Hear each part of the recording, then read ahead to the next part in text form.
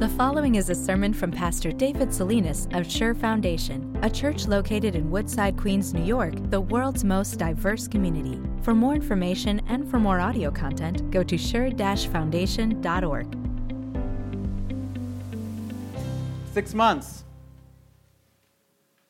It goes by like that. And I know because it's been more than that since I have been among you here.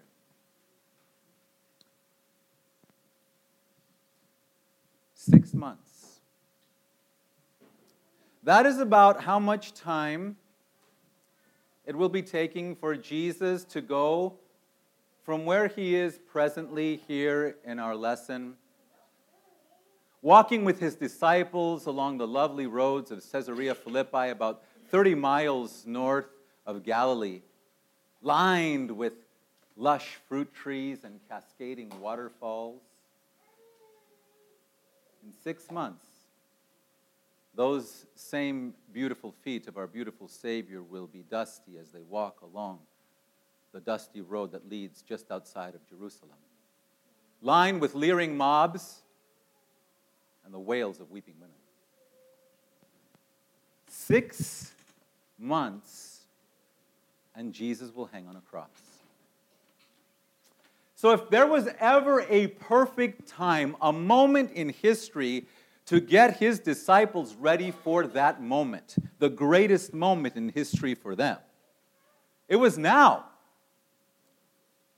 And so maybe as they're walking along, plucking berries along the side of the road there, Jesus interrupts their conversation. Who do people say that I am? Well, some say you're John the Baptist, and others Elijah, and still others that you're one of the prophets, the disciples chime in.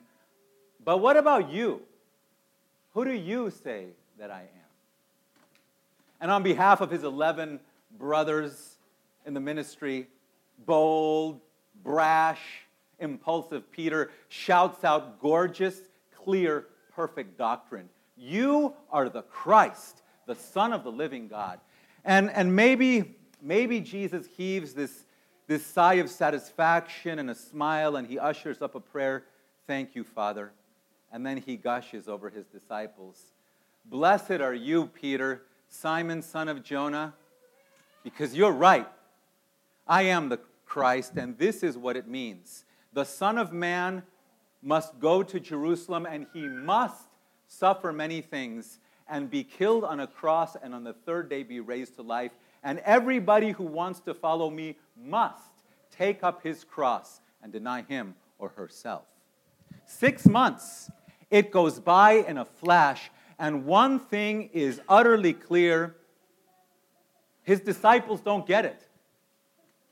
They can't stomach the message of the cross. And I see Peter with his calloused fisherman hands, putting them on the round, strong shoulders of his Savior, pulling him aside and reaming him out. Never, Lord. You are going to be crucified over my dead body. You know, Seinfeld had Yev, the soup Nazi, right? No soup for you. The Gospels have Peter, the cross Nazi. No cross for you, Jesus, or for us either.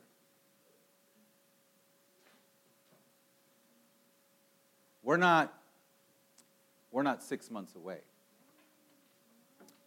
We're 3 days away from another Lenten journey with our Savior to that pivotal point in human history where God intervenes to redeem the likes of you and me. And one thing is clear, that the message of the cross, so beautiful and bright to that new nature that has been breathed into us by the Holy Spirit, still is repulsive and unreasonable to the old nature that still lives within us. And so sometimes we too will struggle with this message. Our seminary professor, no less, wrote this. The message of the cross is quite frankly strange, even unreasonable. It asks us to look for a God in a place he cannot logically be. It summons us to trust in a God who promises things we cannot see. It asserts that we can only know who God is when we stand and look at him hanging and dying from a cross. It tells us that we cannot build a ladder to God by our own efforts. In fact, it condemns every human effort to do so. It makes the amazing assertion that human beings are truly at their worst when they are trying to be at their spiritual best. And all of that confusion can bring out of our own hearts that little cross Nazi. No cross for you, Jesus. No cross for me either. What are we to do? What is to be done for us? 2 Hebrew words. Ready? Children, you can repeat this one after me. Chavod Adonai. See if you can get that one. Chavod Adonai. The glory of the Lord. In the Old Testament, in those pivotal moments of history when salvation was teetering on the brink, and often because of God's people's own weaknesses, God himself just said enough's enough and he would intervene. And he would intervene by peeling back the curtain and revealing just a tiny, tiny glimpse of his glory. And often it was revealed in this glorious fire and smoke. So you see this glowing fire pot of fire and smoke just hovering over between this split up carcass in the one-sided covenant with Abraham. And you see fire and smoke in that bush that refuses to burn before a barefoot Moses. And you see those columns of fire and smoke as those are divine escorts that lead the Israelites in the desert. And right now, at this critical point in our history, a New Testament revelation of the Chavod Adonai, the glory of the Lord. Jesus comes and he peels back the curtain for you and for me one time before we head into that valley. Hold on to this vision. Let it be your strength. Let it be your power to receive the greatest gift that has ever been given to you, the cross. And let it make you strong and unashamed to proclaim it. Open your worship folders, dear people of God, and let's have the most blessed Lent to date. After 6 days, says Mark, Jesus took Peter, James, and John with him and led them up a high mountain where they were all alone. There he was transfigured before them, and his clothes became dazzling white, whiter than anyone in the world could bleach them. And there appeared before them Elijah and Moses who were talking with Jesus. Peter said to Jesus, Rabbi, it is good for us to be here. Let us put up 3 shelters, one for you, one for Moses, and one for Elijah. He did not know what to say. They were so frightened. Then a cloud appeared and covered them. And a voice came from the cloud. This is my son, whom I love.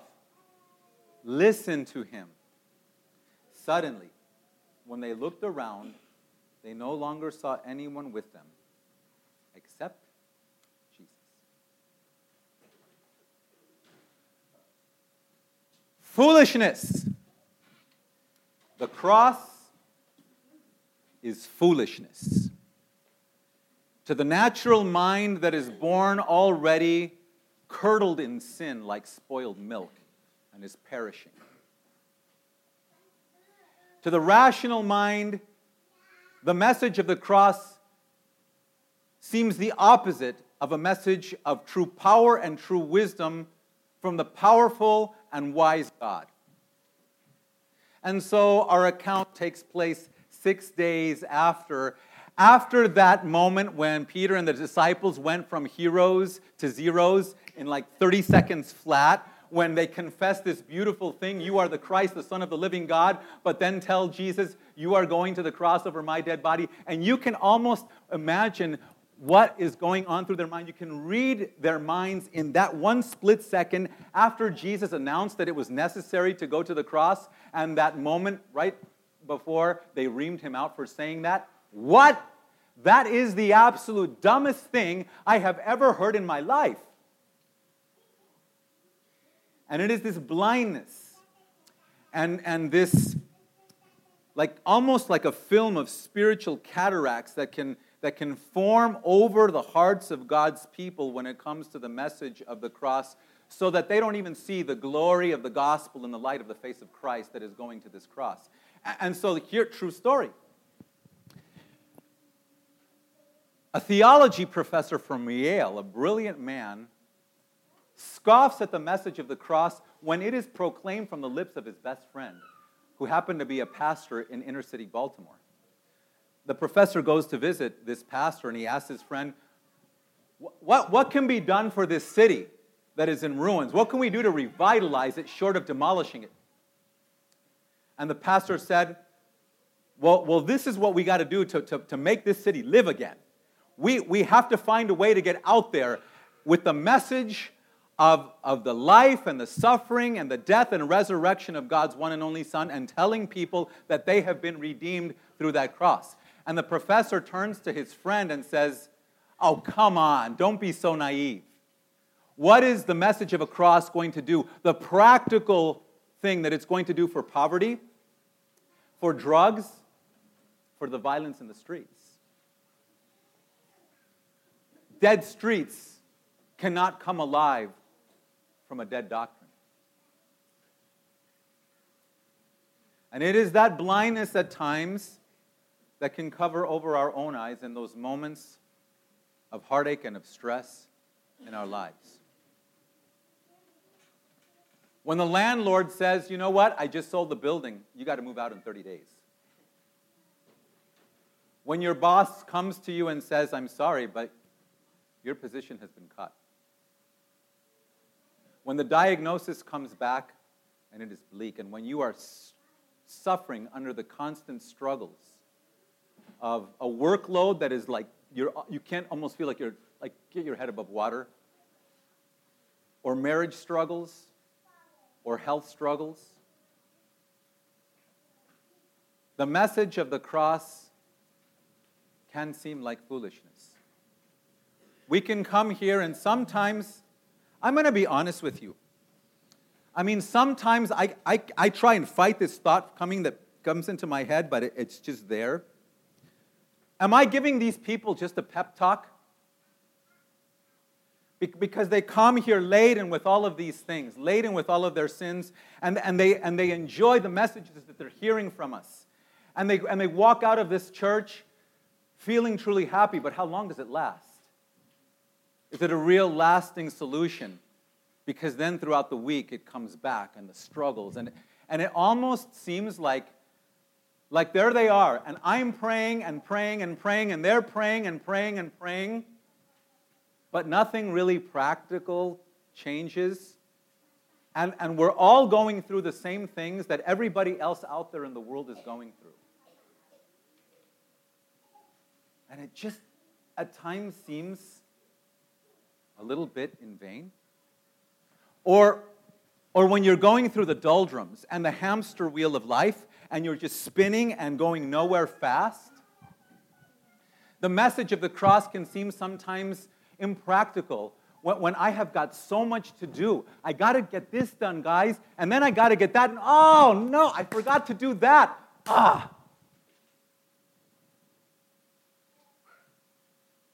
What is the message of the cross going to do for me? Can you please explain this to me? For the pile of dishes, and for those sick children, and when I am really sad.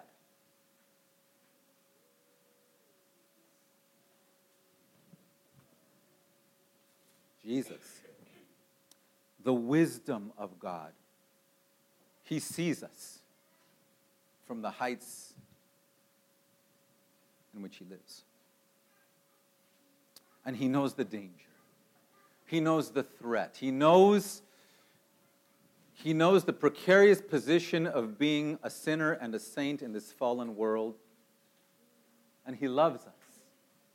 And he will not let us fall. And so, like going on a long run or this really long walk where you just have your mind cleared, the Lord Jesus takes us up this mountain to clear our minds, to get us thinking of nothing else but him. And so climb with him, and climb with with the disciples and with me for just a moment. And there we are, going step after step, 9,000 feet, and the air turns noticeably colder and thinner up there, and we're just so tired. But it's that good tired. It's that good tired after you've been on that long run. But then there's that bad tired too, where you're just sitting there and you have to take a breather, and you have to say, I'm just so tired of the struggles. I'm so tired of the sorrows. I'm so tired of all of my sinning and my dying. And there you are, and it's pitch black, and the only thing that is lighting up the sky are these little twinkling stars. But then suddenly, in a flash, the sky is set ablaze, and the night stars just disappear underneath the brightness of something that is brighter than 10,000 suns. And there stands Jesus. And it's like Superman and Clark Kent, who has taken his hands and peeled open his shirt to reveal that bright red and S underneath. There Jesus comes, and for this instant, he peels away something that the Apostle Paul calls the morphe doulos, the lowly form of the servant that the Son of God took already in the womb of the Virgin. And there stands Christ, as he truly is and has been for all eternity. God from God, light from light, true God from true God. And from that moment, he casts this beam across the valley of Lent and across the valley of your own sorrows and of your own sins, of your own cross-bearing. And there he casts it right against his cross, lighting up the cross and showing us its bright, gorgeous, saving wisdom. Do you see it? Do you see the wisdom of the cross even as if you felt its power? Yes, you do. You do.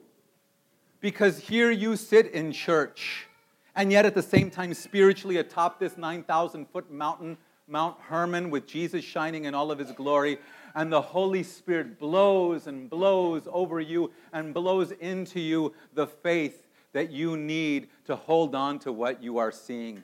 And here you sit, and you know that the cross, Jesus' cross, and your own struggles, those are not absolute foolishness, but absolute grace. Because there you see Jesus as he truly is, God, divine, beautiful. And there you hear the Father boom over him on that mountain, what he boomed over his Son, over the waters of the Jordan. This is my Son. Listen to him. And you hear that at a very critical moment with this very critical detail that is never to be missed. Never to be missed, that God the Father says, listen to him, after Jesus has explicitly proclaimed that the cross was necessary for him and the cross was necessary for you. You see there's wisdom, because you know that in the cross of Christ, that is your forgiveness. That is your redemption. In the cross of Christ, here you sit, a sinless, deathless son and daughter of the Most High God. And here, with that glorious light of Jesus, you even see the purpose for your own crosses, because you know, no, a God that loves me this much, who is shining brighter but is going to the cross, he means only good things with whatever he lays in my life. And so you can look at your own crosses as magnets that the Lord has attached to you, always to draw you irresistibly into the pull of his saving cross and that magnetic pull of your redemption and your salvation. Here you sit, and you are not ashamed. You are not embarrassed. You are not in any way ashamed of what you believe in and of what you proclaim, because you know that the cross is the only thing that saves, the only power in the world that can protect you here and now and lift you up, whisk you away into the glories of paradise. You know that.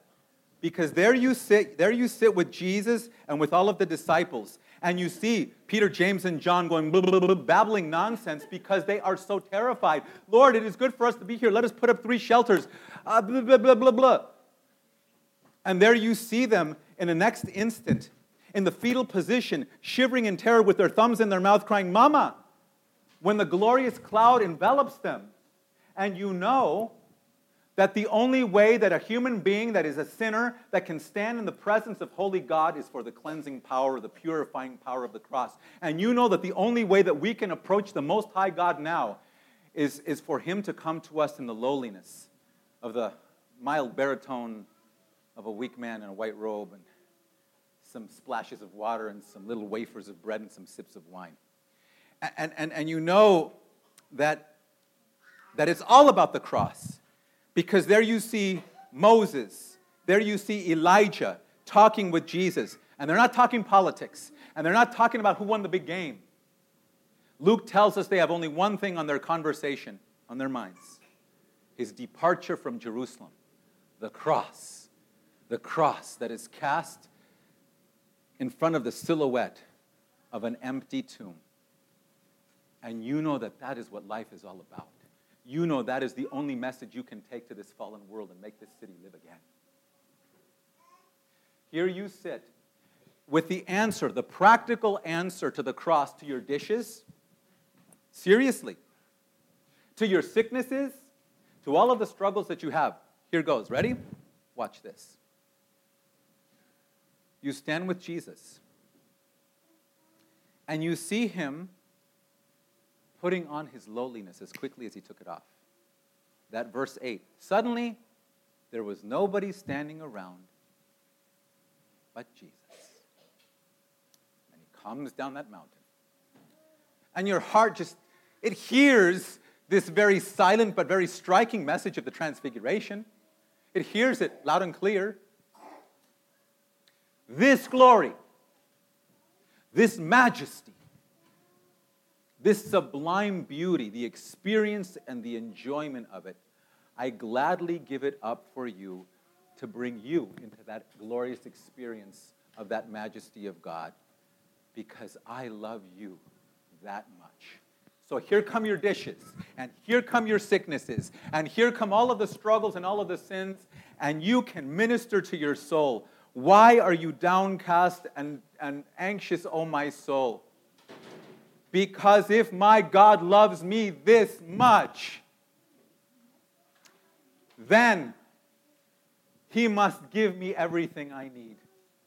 If you love me this much, Lord, then when I pray to you, you absolutely must give me either everything I pray for or something better that I could never have hoped for or imagined. To live like that is amazing. Shh, shh.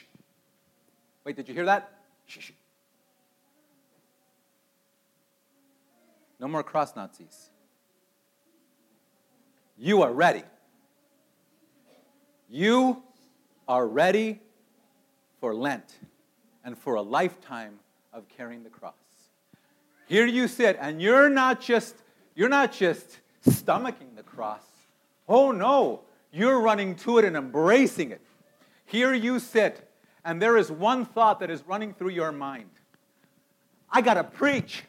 I got to get out there and I got to tell somebody about this cross. I want them to come right now into this church, and I want them to experience the majesty that I am experiencing as I listen to God speak to me and save me. You're ready. Seeing the wisdom of the cross all lit up in all of its majesty. I just have one last thing to say then. Seeing the wisdom, be as wise as you have ever been.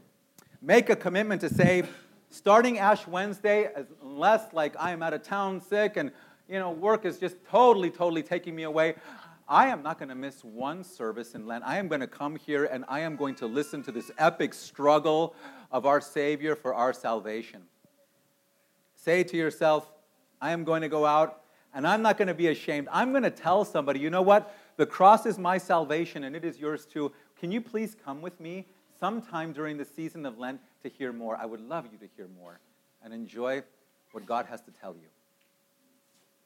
Take all of your sorrows and all of your struggles and all of your sins and cast them, dash them, nail them to the cross and say, I refuse to be paralyzed by fear. I refuse to wallow in misery and self-pity and guilt, because the cross is everything, and it bids me to refuse that. Be wise like that. And I promise you something, and you can call me a monkey's uncle if it doesn't come true for you. But here we go. This light of the Transfiguration that is casting this beautiful glow across the valley of Lent on the cross, That light of the transfiguration will become for you the glorious light of Easter.